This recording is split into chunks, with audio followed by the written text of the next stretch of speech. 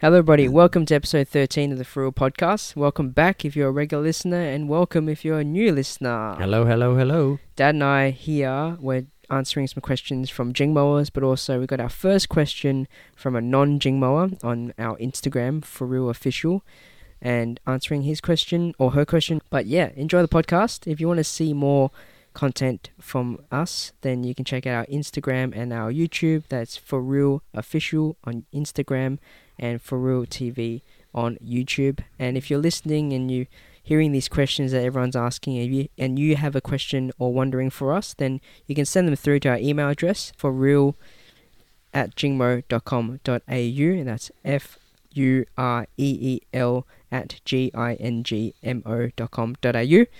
And enjoy the episode. Do you have anything to say, Dad, before we start the episode of the podcast? I'm excited to hear the question and wondering from the member of the public. Alrighty, enjoy.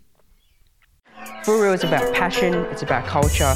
It's not just about sharing a Chinese martial art, but it's about sharing the light at the end of my tunnel, and maybe this could be the light at the end of your tunnel, or you can just enjoy some really cool content, and this is For Real. Hello everybody, welcome to the For Real podcast. Welcome back if you are a regular listener, subscriber to the For Real podcast. We're up to episode 13. How exciting. Very exciting. I've got Sifu Guansu, my dad, here.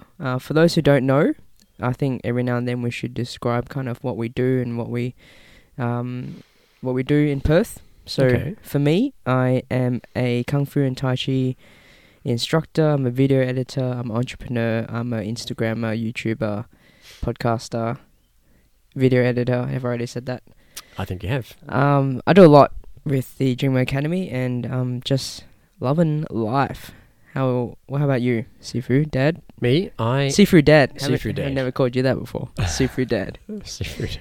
Very good. The master of dads. No such thing. Okay, so I am husband of one, thank goodness for that.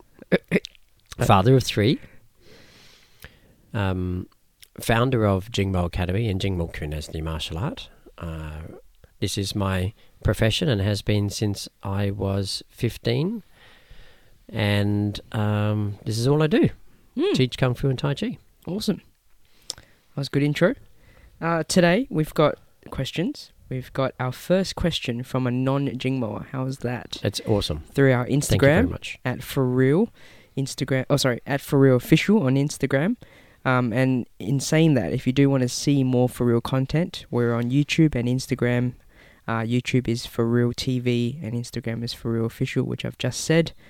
I want to kick it off with just kind of what's been happening in life. And for me, something's really exciting is that the festive season is happening again in Perth. We're getting into this hotter season, summer, all things festivals, performances, all that. So for those who don't know, I lead the Jingmo Academy demonstration team with our Kung Fu, Tai Chi performances, but also traditional Chinese lion dancing and sometimes dragon dancing. And yeah, we've got gigs. We call them gigs. We've got some shows this week. We've got 3. We've had one already. Got one coming up tomorrow morning and one on Sunday, which is very exciting. So on Monday, we had a performance at the Hyatt Regency in Perth. 2 days ago. And that's very popular. How old do you reckon the Hyatt is? How long has it been around? Oh, I mean, the Hyatt's one of the major hotel chains in the world. Yes. And also the Perth Hyatt show. The Perth, Hyatt Regency here. I don't know. I wasn't born and raised in Perth, but it looks like it's one of the original 5-star hotels here in Perth. Yeah. So they had a WA Exports Awards night held there in one of their ballrooms, and we were part of the acts. There was Japanese drummers there, I believe, and we were doing a Tai Chi and Kung Fu performance. I'm not sure who else was there performing, but we're one of the acts, and that was pretty exciting. I'll classify that as our first performance of the festive season. It was in front of a little bit more than 260 people, and it was cool. It was great. Sifu, you were there. Dad, you were there. Yes. What was that like for you, our first performance of the festive season? Awesome. I was very pleased that we were the only ones using the floor at 4 p.m. for the dress rehearsal. Yes. Because in my previous experiences, dress rehearsals can be lots of people trying to get to one very small space, and the audiovisual guys have 10, 15 people talking at one time, all shoving MP3s in their face saying, got to play this at this point and all that sort of stuff. Yeah. So I was very keen to get there on time, and we were there before 4 o'clock to make sure that we were first in, and it was awesome. We had like a good solid 40 minutes of dress rehearsal, and that really made the difference for me, because there's nothing worse than feeling like I'm unprepared or underprepared for performance. True, yeah. And the music really gets going. I really like the music. So that was, it was cool. And it gave us all a chance, gave me a chance to work out where on the floor I can be and what pace we're going to do the performance at, so it gets closest to the end of the track of music and all that stuff. It was really cool. Yeah. For me that was all very exciting, but the point that stood out for me was you were standing at the front of the line, so you wouldn't have seen when they were calling out our names, our academy name, and playing our track. And when the track played and it was showtime, my heart was like racing, and I was really nervous and excited at the same time. And just like a whole lot of emotions and feeling took over, and it was like a blink of an eye. It was done. Yeah, it was so quick. It was quick.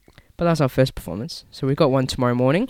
Yes. At Carousel Shopping Centre. We are opening a branch of Bupa there. Bupa? A shop.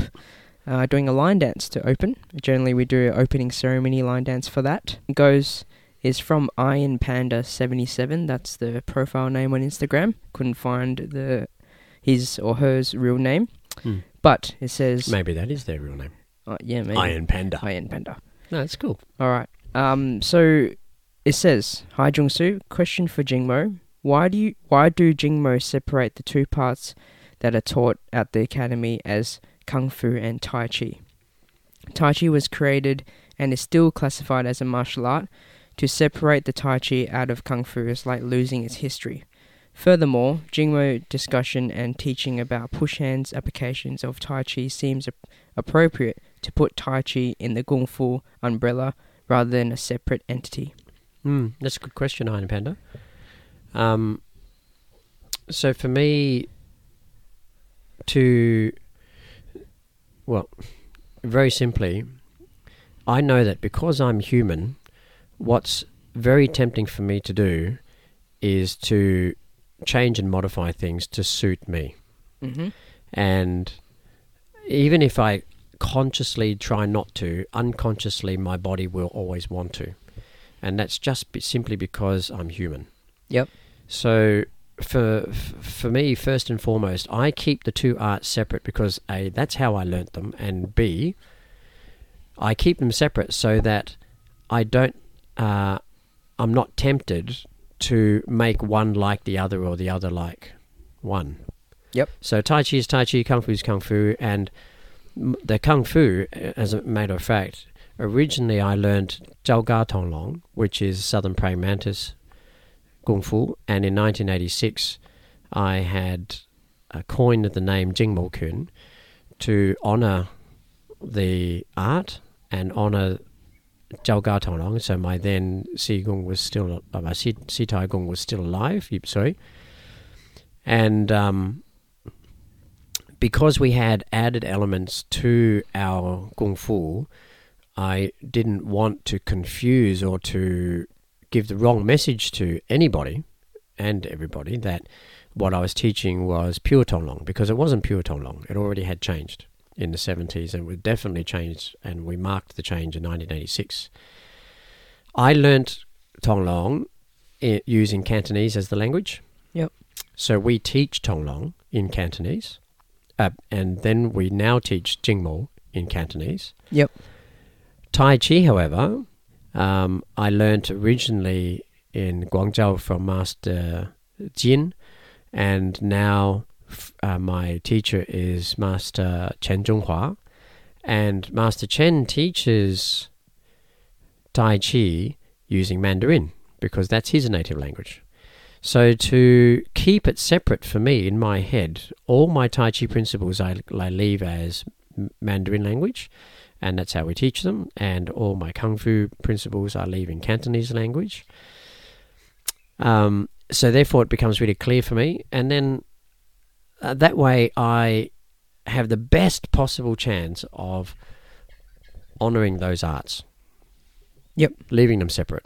Yep. Rather than trying to be, in my mind, it'd be being clever. Because, it's very easy for us to, I speak for you as well, but it's very easy for us to make meaning of things and draw similarities. And it happens in class all the time. Yeah. And it's not coming from bad intention. That's just what we do as humans. We try to create relationships between things we already know and things we're learning. Yeah. And therefore we attach to make them easier to learn as well. Well, it makes it more familiar. Yeah. Because I can shortcut my learning process if this is something I already know. Yeah. But in actual fact, they are totally different. They are. Kung Fu and Tai Chi are totally different. Yep. And fundamentally different from how they produce power. So I believe that one art will speak to us more than the other at various times of our lives. Yep. And that's okay.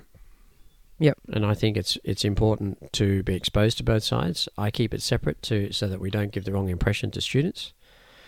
And they also have the same the same privilege then to learn one art, being separate from the other, as we have some people who learn Tai Chi don't learn Kung Fu.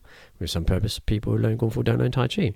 Very few, mind you. Isn't it? Vast majority of people on both sides learn the opposite side. Yep. But then that's, I believe, is more inclusive. We're not trying to create a new brand of martial art. It's just leaving them as they are. Yeah. I've also heard you describing Kung Fu in the language. It's not a particular brand. Mm. Do you want to expand on that and how Yes, that might shed some light as well? Oh, yeah, thank you. So, Cantonese being my first language, when I think of Kung Fu, I think of hard work, because Kung Fu in language actually describes a process of obtaining the highest level of skill in that particular craft at that particular time. Mm. Like if I was a chef, if I was a driver, if I was an airplane pilot, whatever. My Kung Fu is the actual working hard in the process of doing what I do, including all of the Kung Fu that I did beforehand to train and learn to that point to be a professional. It was Bruce Lee in the early 1970s that coined the connection of Kung Fu and Chinese martial arts. Mm. Prior to that, no one knew Kung Fu as being a martial art. Kung Fu was always just a word describing grind. Like today, in today's modern society, we often hear the word grind as a description for just getting in there and getting stuck in and doing your stuff, whatever it happens to be. Just live life and do it. That's right. Yeah. So that also for me separates the external form of Jingmo and the external form of Tai Chi to the language of Kung Fu. Yeah. Yeah, and I sometimes hear myself talking to new people about the differences in Kung Fu and Tai Chi that I practice, whether it be a new student coming in or someone I'm talking to at a social event or whatnot. Yeah. And how I've kind of described it is like the yin and yang. Mm. Give that example because everyone knows that. Mm. And there's opposite sides, but there is a little bit of each in its bubble. So Kung Fu we classify as an external martial art, and then Tai Chi we describe as an internal martial art. Mm. So in that there are our own principles and theories in Tai Chi, and then in that there are some different principles and theories in Kung Fu. Mm. But just because Tai Chi is classified as an internal martial art doesn't mean it doesn't have some external stuff. External stuff. Mm. So that's how I've kind of described it too. It's not that I heard in the second part of Iron Panda's question, it's not that we're disrespecting any art and trying to hide its history, because the part of the question says to separate the Tai Chi out of the Kung Fu is like losing its history. I don't think that's... I actually think it's the opposite. Yeah. I think by separating it, we're making it Acknowledging clear. its history. Yeah, making it clear. Acknowledging its history. So, yeah, and, this third part of the question as well, in Jingmo, we talk about the push hands and application of the Tai Chi side. Yeah. And for me, that's still the internal. That's Yeah. not coming over to the external yet. No. It's still part of the Tai Chi principles, Mm. still part of the Tai Chi theories. Mm. It's just we're performing it on someone to have an effect. Mm. Like in Kung Fu, we have our techniques and principles, and we may do pad work and usages Mm. to perform our certain techniques. Yeah. So they both have their own spaces. Yeah, that's Yeah, right. that's right. So I hope that question was answered. I think so. I Yep. think so. Thank you very much, Iron Panda 77. Yeah, keep bringing them in. Keep Yep. asking questions. Happy to talk about them. Mm. All right, so let's seg it. Seg it. Let's seg it. That was coined by Sifu Guangzhou. Seg it for a Oh, did I? segue. When did I say that? Oh, a few episodes ago. Okay. So, what do you think about this? Self-discipline begins with the mastery of your thoughts. If you don't control what you think, you can't control what you do. There's truth in that. I actually would go a step before that, and that is if I'm not aware of what I'm feeling, Mm. then I won't be in a position to be able to choose appropriately. Okay. And then the choice is the thought, and then the action is the doing. Yep. So I say be, do, have in that order is be clear with myself. Mm. So whatever the emotion is that I'm feeling, then do what it is that fits that, and I'll have the reward or results that are appropriate to the two. So it's like an equation, 1 + 1 = 2. Yep. I think if we only look at the cognitive side, the thought side, controlling my thoughts, I think that gives up one entire third of our humanness. Okay. We are feeling beings. We are emotional beings. We thrive on relationships. We make meaning of stuff. That is just one of the gifts of being human. Yep. And so therefore, if we only work on the cognitive side and only think about stuff, what we miss is the impact it has on us emotionally. Yep. And I'm not saying that it's better or worse. I'm saying we're missing it. Yep. Right. And there probably are instances where one would be able to argue that you can't let the emotions get involved. You just got to do because that's the command or that was the order that was given. Yep. And I understand that. I appreciate that. But there's a price to pay. Yep.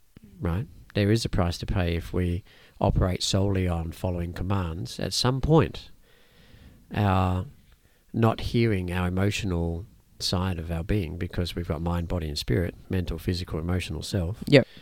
I believe if we don't acknowledge that side of us, eventually it's going to catch up. Mm.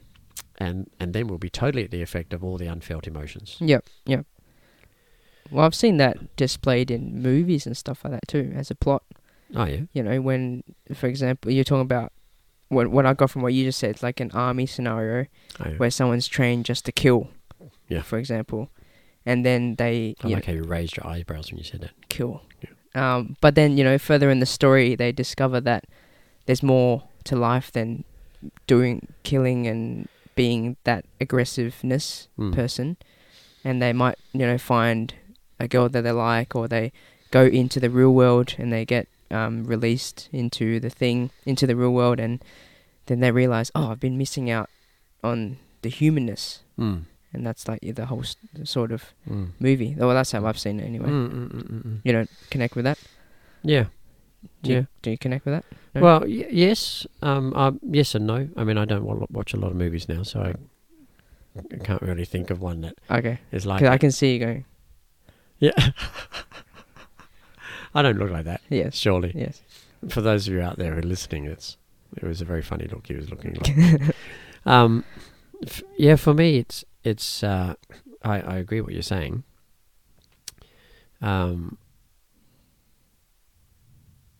But for me, it is just simply that there's 3 parts that make up the whole of me: my mind, my body, and my spirit, mental, physical, and emotional self. And my emotions get triggered first always. And I think that is probably the case for the vast majority of us. And unless we acknowledge the emotional trigger, then the decision that we're going to make is going to be missing something. And life isn't entirely about just doing stuff or achieving things. So it's taken me a while to work that out. That it's not all about making more, accruing more, accumulating more. You know, it's not actually just about that. As a matter of fact, none of that gives me much joy. There's some satisfaction in achieving something, and if the net result after I achieve my goals is that I might have more in the bank account or whatever. But what I do know is that in the times of my life where I was attached to just doing stuff in order to get something back, it was never as satisfying. Yep. Never. Okay. Cool. Next question. Okay. From Tarrant, one of our Jingmoas. Tarrant. So he says, what's the worst injury you've had while training and competing? How did you treat it? And what was it like to be injured and unable to train in that time? Question for you and Sifu for the podcast. Well, you go first then. What do you mean? Well, you go first. Question for you and Sifu. So for you, you go first. Okay. I don't see that logic there, but anyway. For me, I don't think I've had a physical injury, like a broken or pulled muscle or anything like that. I think for me, what I draw to in this question is more of a... I think I spoke about this in our previous podcast about how before every competition, the stress that builds up in me has a release of different symptoms. So sometimes I'd get sick, like get the flu symptoms, or I'd get an ulcer in the mouth, or I don't know. I've had heaps. Even one time in Melbourne, I wasn't sick the whole time leading up to the competition. I was feeling quite okay. And then after my first event, so I was in 3 events. After my first event, after I completed that, then I got the symptoms of having the flu. So I had a runny nose, itchy throat, coughing, wasn't feeling too well. And what I bring that to is that when I, like you said just then, when I don't process or don't give my space to process the emotion, my mindset, and notice what's happening in my body, when it overwhelms me, then it kind of breaks out in different forms in my body. So I remember one year I had also a really big ulcer on my tongue. It was really hard to like breathe or talk or eat. Yeah. And that was affecting my training, stuff like that. And the worst we've had, and I'm sure you're edging for me to bring this up, is in the 2006 China tour when we had our big group demo happening. I got sick before everyone. Oh, you did? Yes. But what I was sick with was, was it a viral thing? I don't know. But I had diarrhea and I was vomiting sometimes at the same time. Before this, my very first competition, actually, 2006. How old were you? I don't know, we said this last time. I think I was like... 2006, you were 95. Like 11. Yeah. 10, 11. 11. And that was my first World Championships experience.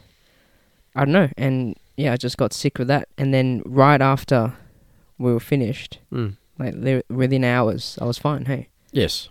I was like leading up. Miraculously just, it all disappeared. Yeah. So, Tarrant, I've never had a physical injury, but I've had internal struggles.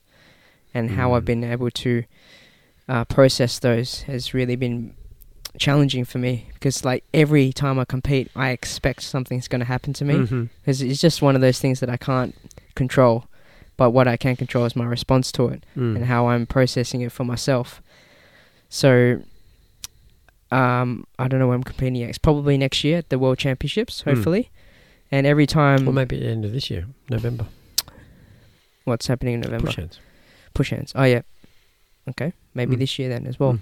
But every time I'm preparing for competition, I definitely think about my mindset, how my body's feeling physically, and what I'm feeling at this time to help myself and to juggle all the different things. Yeah. Because with competition, it's not just me, it's with others as well. Noticing my mindset of my self-talk around competition, noticing my body, where do I need to train more, do I need to train less, do I need to rest, do I do more or less? Lots of things to juggle. So for me, no physical injury, but I've definitely had internal struggles that have led to external outbreaks. Yeah. Like a pimple. Yeah. Cool. How about you, Dad? Well, mine is still ongoing. What, your injury? Yeah, my injury. Okay. You look at me like you don't know what I'm talking about. I don't know what you're talking about. So when I was 21, I did a couple of half marathons for raising money for charity. Okay. And through the academy, we organised a bunch of people. So Cecil Graham in Brisbane, Cecil David, Cecil Bill, all those guys and other students joined in, and we raised money for different charities by running the Gold Coast Half Marathon. Oh. Yes. How's that? Too long. 22 What's and a half kilometres. 22. 22 and a half So it's a full, kilometres. it's a full kilometres, full marathon is 40. 44. 40, yeah, something like that. Yeah. Like, I don't run them, and I have no interest in them. Leif does. Leif listens to podcasts. Oh, really? Leif runs Maybe marathons. Leif can tell He's us. a marathon runner. Okay. Well, I'm not a runner, and I was fine the first year. That was, oh goodness, I can't even remember when. Late 80s. Okay. Hang on. No, I just said I was 21, so I was 86. There you go. And 86 comes up a lot, by the way. why? I don't know. It's just like with the photos that we're looking at of your old photos of yourself. They're not that old. Talking photos. talking about the history of Jingmo. 86 comes up a lot. Well, it's because around that time, I guess we're becoming an adult. Yeah, I guess. We're not a child anymore. We're stepping out in the world, making our own decisions. I don't talk about things. 86 though. Hey? I don't talk about 86. No. But you'll be talking about in 2016 and 2019. Yes. Like in 20, 30 years' time. That's what you'll be talking about. True. Yeah. True. Started my own podcast channel. Started my own... I became Back a in YouTuber. 2000 and... Yeah. So anyway, I didn't train 1 year for it. And But you ran it anyway. I ran it, and I injured my leg. I did something. My knee swelled up. I don't know what it was. I have a feeling it's actually the first part of the injury was I created a bucket handle tear of my meniscus. So that little pad that sits in the knee that separates the femur from the lower leg. There's a little pad in there. So that's torn. Oh. And I don't have an anterior cruciate ligament. What is that? That's one of the ligaments that holds my bottom leg from moving forward and back. Oh. Yeah, I thought you knew. All right. No, I don't. There you go. So this part of my leg, I'm grabbing my leg, will move forward and back independently. So that was all right for a while. I was kind of limping for about 6 months, and I could still line dance, I could still teach, I could still train, but I had to go slowly. I had a walking stick for a while. I was a young man. I could keep it up, It was all right. And then would be 10, 15 years later. All right. So the original injury happened on the Gold Coast when we had the Brisbane school. Then we came to Perth in 89. And then in the mid-90s, I think it was about the time you were born, I was doing multiple pad work, feeding the pads for the seniors. Yep. And I remember this night very, very distinctly. Seeing Mark Glenn was in the middle. Yep. And he was coming straight at me. And I decided that I was running out of space. I decided I was going to step sideways, so like a 90-degree step to my left. So I had to push off on my right foot. Now, I didn't realise at the time that I had this weakness already in my knee. Yeah. And when I did that, I could feel the bottom half of my leg didn't move and the top half of my leg slid off it. Oh. So I dislocated my knees, Ah. but sideways, right? Because I tried to go like a sidestep in rugby. You know, you push off one side. But my bottom half of my leg didn't go anywhere and the top half slid off the top.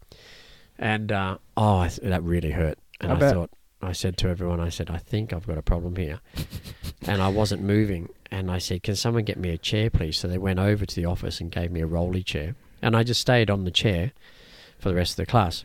Doing pad work like that? No. Sliding I on the just chair? I just, like the old-fashioned kung fu movies, sit at the front like the Sifu and tell everyone what to do. Oh, yeah. Do you So have I tea did next to you as well? Teapot? I didn't, but next time I will. Okay. So I did the most damage then. I didn't know it at the time, but my leg was completely swollen. Couldn't straighten it. I couldn't put much pressure on it. Was back on a walking stick, and I was getting some treatment, but ultimately I had to do the treatment myself. So your grandfather started doing some acupuncture on it for me, and then eventually I took over and I did my own acupuncture. On yourself? On myself. What? That was a very weird experience. Yeah. Putting a needle into your own leg. Yeah. Well, several. So I would acupuncture myself every day, and that happened for a couple of months, and it all just went away. The swelling subsided after a few months. The stiffness, the weakness all subsided. So anyway, short story is I just kept training. And then one day, and I noticed this, when I'm really tired, my right knee hurts. Okay, that's right up until now. Yep. Still does. And one day... Can it be genetic? Was I born yet? Yeah, you were born. I was born already. Yeah, no, that's not a genetic thing. That's an injury. Because my right knee hurts when I'm tired too. Yeah, well, sorry, I can't help that. But you can't be born without a cruciate ligament. You just will have one. A weak one. Maybe. You didn't give me a full ligament. You just gave me half of it. You're making me cough. All right, so one day I was doing a private lesson, and my long-term student, also a very good friend, Jeff, who's an orthopedic surgeon, he said to me one morning, he said, Sifu, what have you done? I said, done what? He says, you're limping. And I said, oh yeah, I'm just tired. He says, but why are you limping? I said, oh, I don't know. That's just what I do. He says, can you lie down for me? I said, why? He says, I want to test something. Please lie down. So he's an orthopod, and he gets me to lie down, and then pulls my legs up close to my back. So I've got, my legs are like a triangle. And he pulls on my left leg, and he pulls on my right leg. And he says, what have you done? And I said, nothing. He says, have you got an injury here? And I said, well, yeah, a long time ago when I was in my early 20s, I heard back it. in 86. And he said, look at this. And he showed me, and it was like, wow, my right leg, the bottom of my right leg will move like almost a whole centimetre. And he says, can I, would you let me organise MRIs and check this out and get you to see one of my guys who's a knee specialist? He works with all of the professional footy players from the Dockers and West Coast Eagles. I said, isn't that expensive? He says, look, it's going to be about $300. He says, but I'll pay for it because I want you to do it. And I just want to see, because it's really fascinating, because I've never noticed in all of the years I've been training with you that you have a limp. And I said, all right, sure. Well, we can do that. So he organised an MRI and an appointment and see a specialist. And, it's not cheap to go and see an orthopaedic surgeon. So he organised all of that, paid for it. And it turns out I'm missing, my anterior cruciate ligament is missing. It's gone. So it's snapped off. It came to me, half of it. That means you got 1.5. No wonder you're limping. Out of balance, man.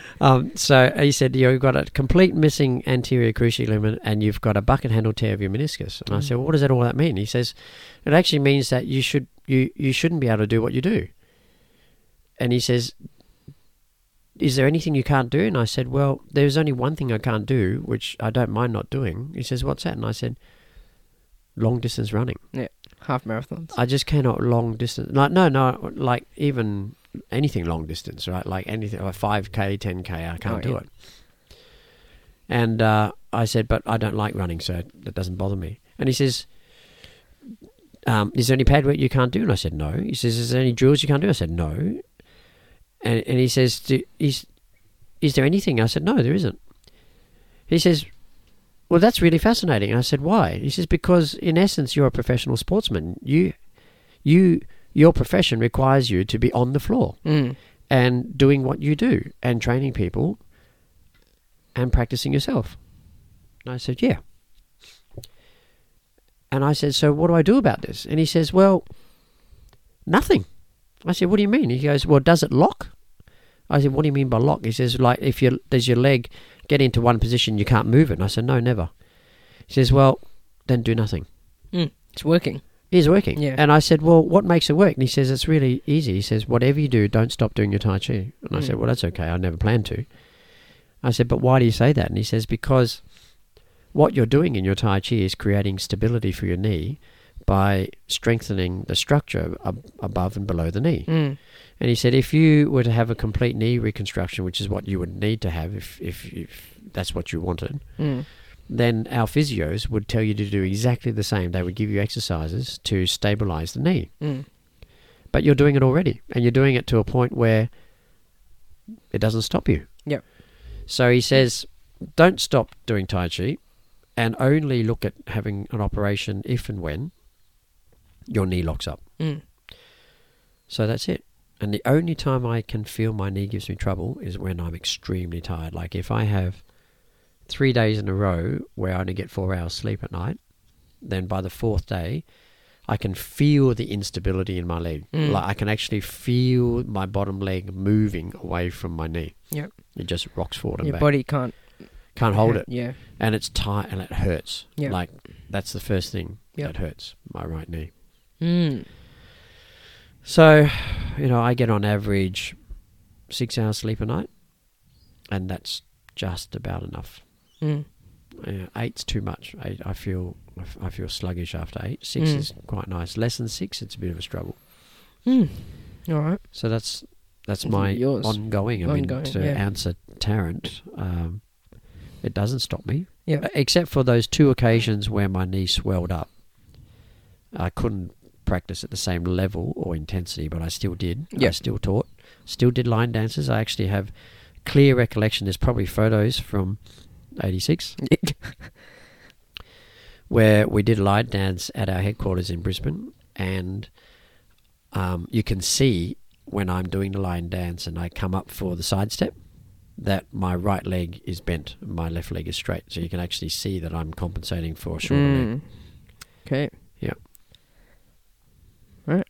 Yeah. And I remember those times very clearly. Yeah.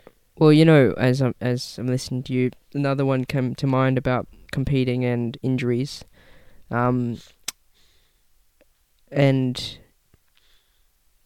Terrence's question, it says, how did you treat it and what was it like to be injured and unable to train in that time? In my second Worlds in 2012, prior to us leaving to China, I had a thyroidectomy. Thyroidectomy? You had your thyroid removed. I had my thyroid removed. Yeah. I was trying to find the nice word for it, but Can ask David or Dick. They'll be able to tell us. I have my whole thyroid removed, so I don't have a thyroid gland. And Tarrant, you can have a look next time you're in. Right on my neck, there's a scar where they cut open my neck.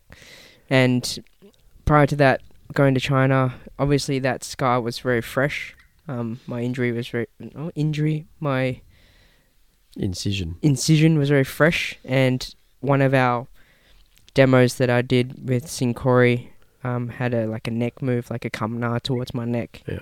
And not being able to train 100% for our first World Championship dual event together for that few months was quite challenging, I reckon, because we kind of knew where and how we needed to be in our performance, but not being able to do that prior to the big event was quite stressing because we wanted to practice, but due to my neck, couldn't practice 100%. But by the time we got there and we were training and competition day, my neck was pretty good, and we scored a silver medal. So it's pretty good. That was very cool. But yeah, so I had a big scar on my neck Yeah. that stopped me from training. Still do. And yeah, it's still ongoing from 86. Yep. All right, let's seg it again then. Seg And then we have one more question, and I think that should take us to time. So this is more of a mindset sort of Another mindset one. Sega. So it says, every day might not be good, but there is something good in every day. Every day might not be good, but there's something good in every day. Oh, yeah. Yeah, I get that. Bit of a mindset one. Yeah. Mindset. Mindset. Mindset. Mindset. Mindset. Mindset. That's it really, isn't it? It's just... Yeah, there's nothing really more to say about that. No. It's a mindset thing. Yeah, it's mindset. Mindset. Mindset. Sorry guys, we're blabbering. Alright. You speak for yourself. I'm not blabbering. Mindset. See, I'm not blabbering. Alright, well, let's do another one then. Okay. Alright, another mindset one. If we own the story, then we can write the ending. Yeah. Yeah, that's true.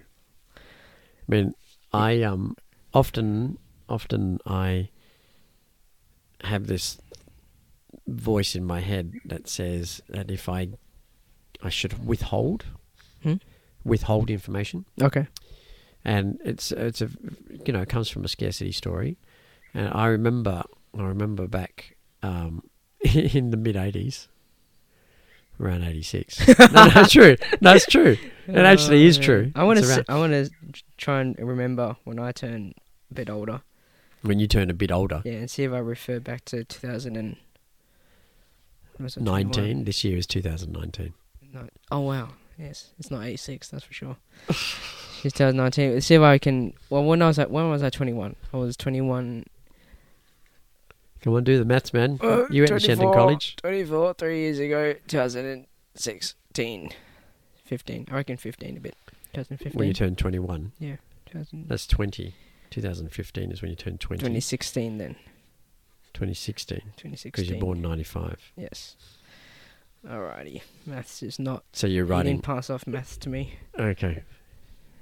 Anyway.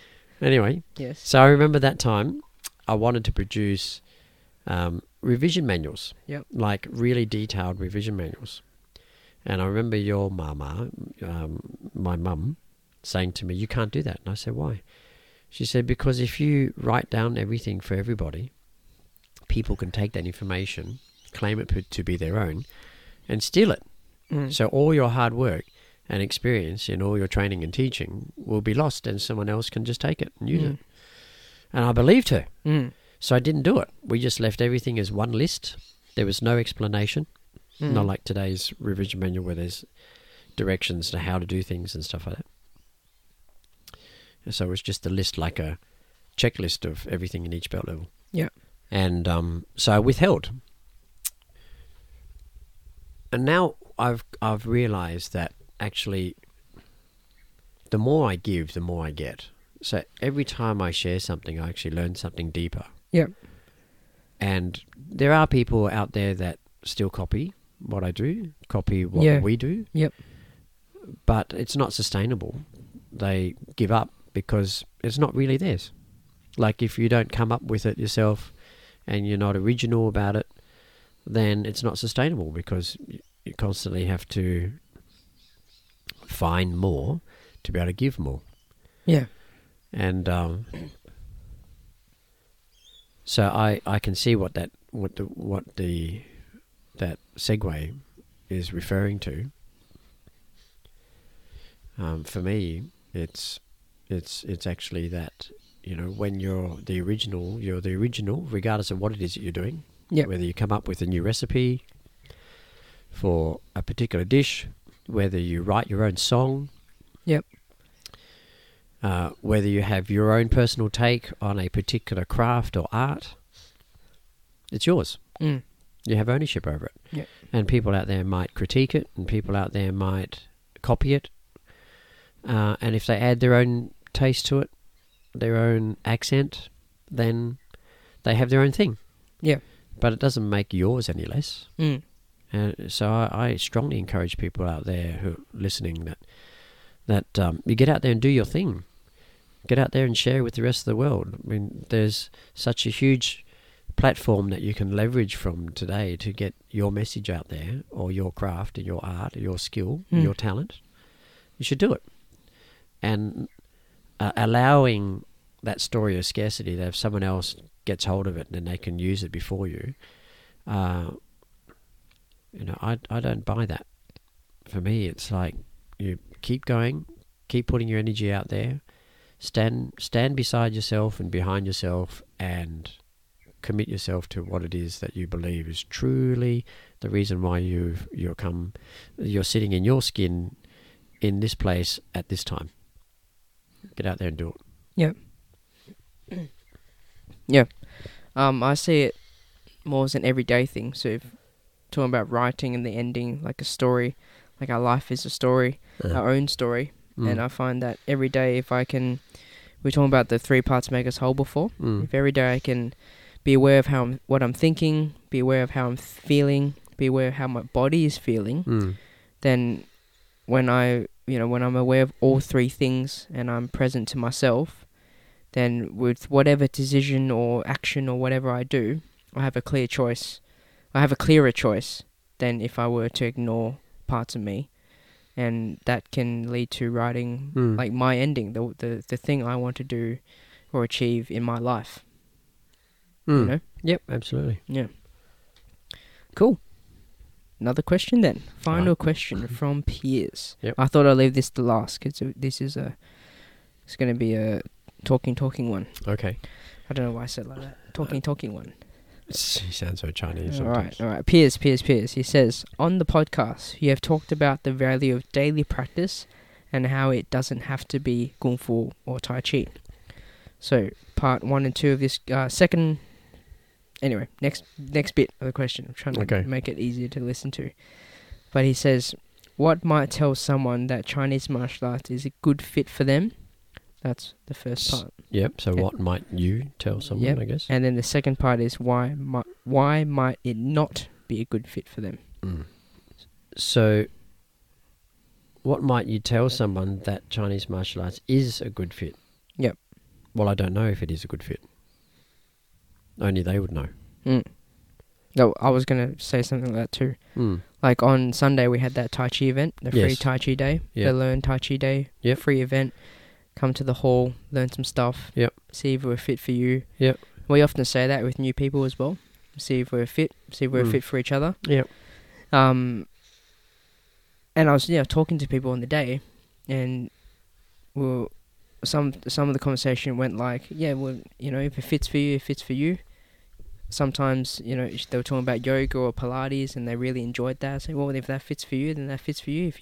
What do you get out of that? And they were talking to me about what they get out of that and how they kind of felt the same in Tai Chi today. I'm talking about Sunday.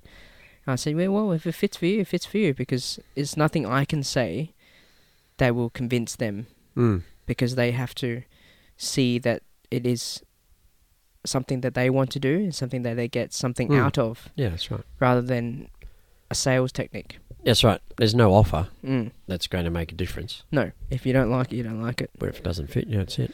Yeah. Yeah, so I don't see that what it is that I have to offer is a fit for everybody. It definitely isn't. No. And I think that, well, my approach is that I find that a meeting halfway is a good foundation to work on. Yeah. So my meeting halfway is that I'll provide all of the information and all of the skills. Some of them are online, some of them are face-to-face.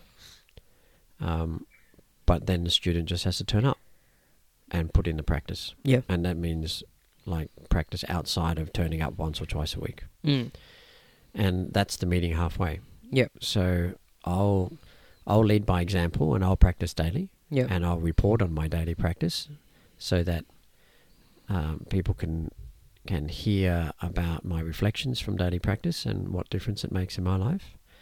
And then the invitations that they take up a daily practice. Yeah. And that's the meeting halfway. Yeah. So there's nothing I can give anybody. All I can do is provide an environment for them to engage with. Mm. Some of it's face to face, some of it isn't. But I don't see that Chinese martial arts is a good fit for everybody. Yeah. It's just some of us. It's like a language. Yeah. Some of us like and can pick up French, for example, but some can't, and some others prefer Italian or Spanish or German. Yeah. Or Chinese. Not one language is better than the other. It's just what fits for them. Yeah. Exactly. Yeah. Hmm. Well, there it That's is. it. That's, Yeah. I'm just shrugging my shoulders. You're shrugging your shoulders. There's not much else to say about that. Huh. All right. Well, second question from Pierce. Yep. It says, while it isn't a focus for the academy, if someone told you they wish to be trained for combative competition, number one, what would you do? And No, would you do it? Would you? Oh, sorry, I'm putting words in there. Number one, would you do it? And number two, how would you approach it? If not, why not? That's a really good question, isn't it? Very timely. Is it? Yes, because we've actually had a person reach out and asked if we did regular sanda, which is the Chinese version of kickboxing. Yeah. Yeah.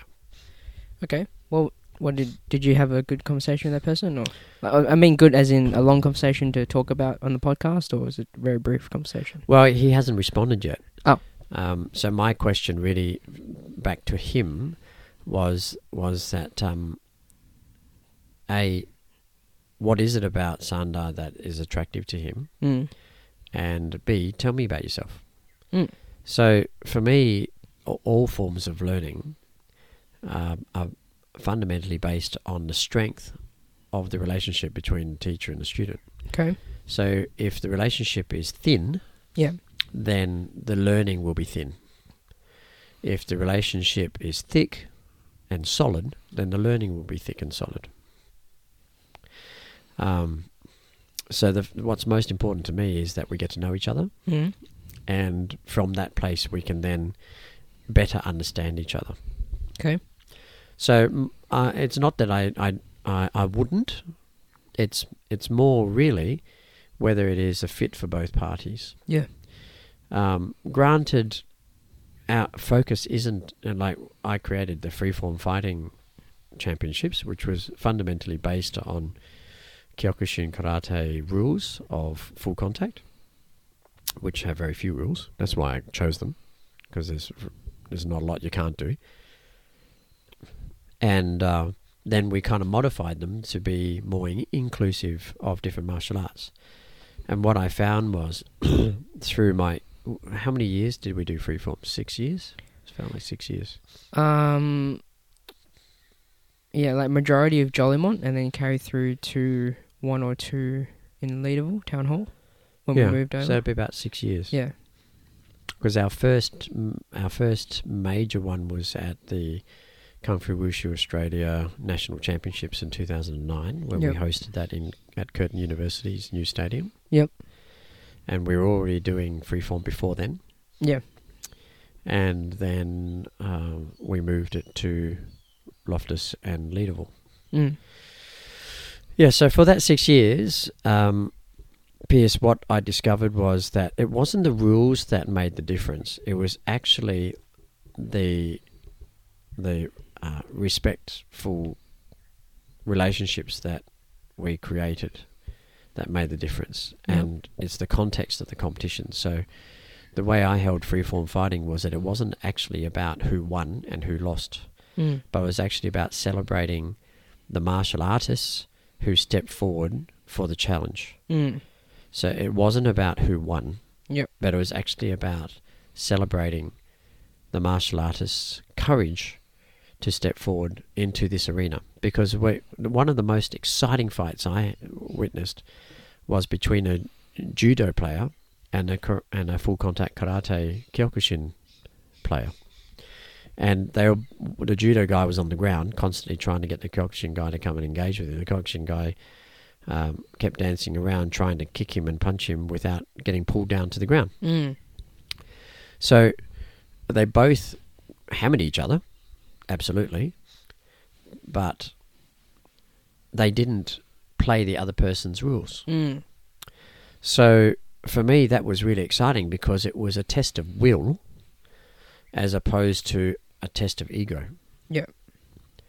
And so in that environment, I really enjoyed supporting our Jingmoers to prepare for that competition because there are certain things about, like you fought in many of those as well.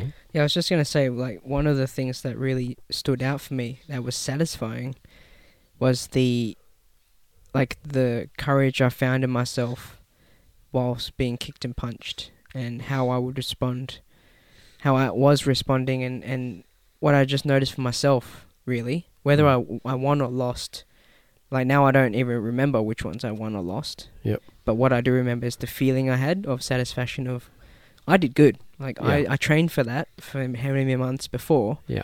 And I honoured myself, and I fought, and I left it all out there. Yeah. And I felt satisfied within myself. And something that isn't on my mind is, did I win or lose that? Because I think in a competition, or when that word is dragged into a title, something that is without a doubt going to be there unconditionally is a winner and a loser. Yep. In inverted commas. Yep. Because that's just the nature of it, isn't it? Yes. So we can just acknowledge that, but also go in with the context or intent of something greater. Yeah. And that was for me to better my skills at Yeah. that given time. Yeah. And yeah. So you were talking, sorry? Yeah. So my point really was that I wouldn't say no. And I'm sure there'll be other Jingmoers if we formed a group and said, right, we're going to bring freeform fighting back on board. I would reach out to my colleagues that run other martial arts schools and academies, Yep. and they would prepare students for it too. So I'm sure that we could do that. But for me, it's about the commitment towards that type of training. Yeah. And it's another daily practice.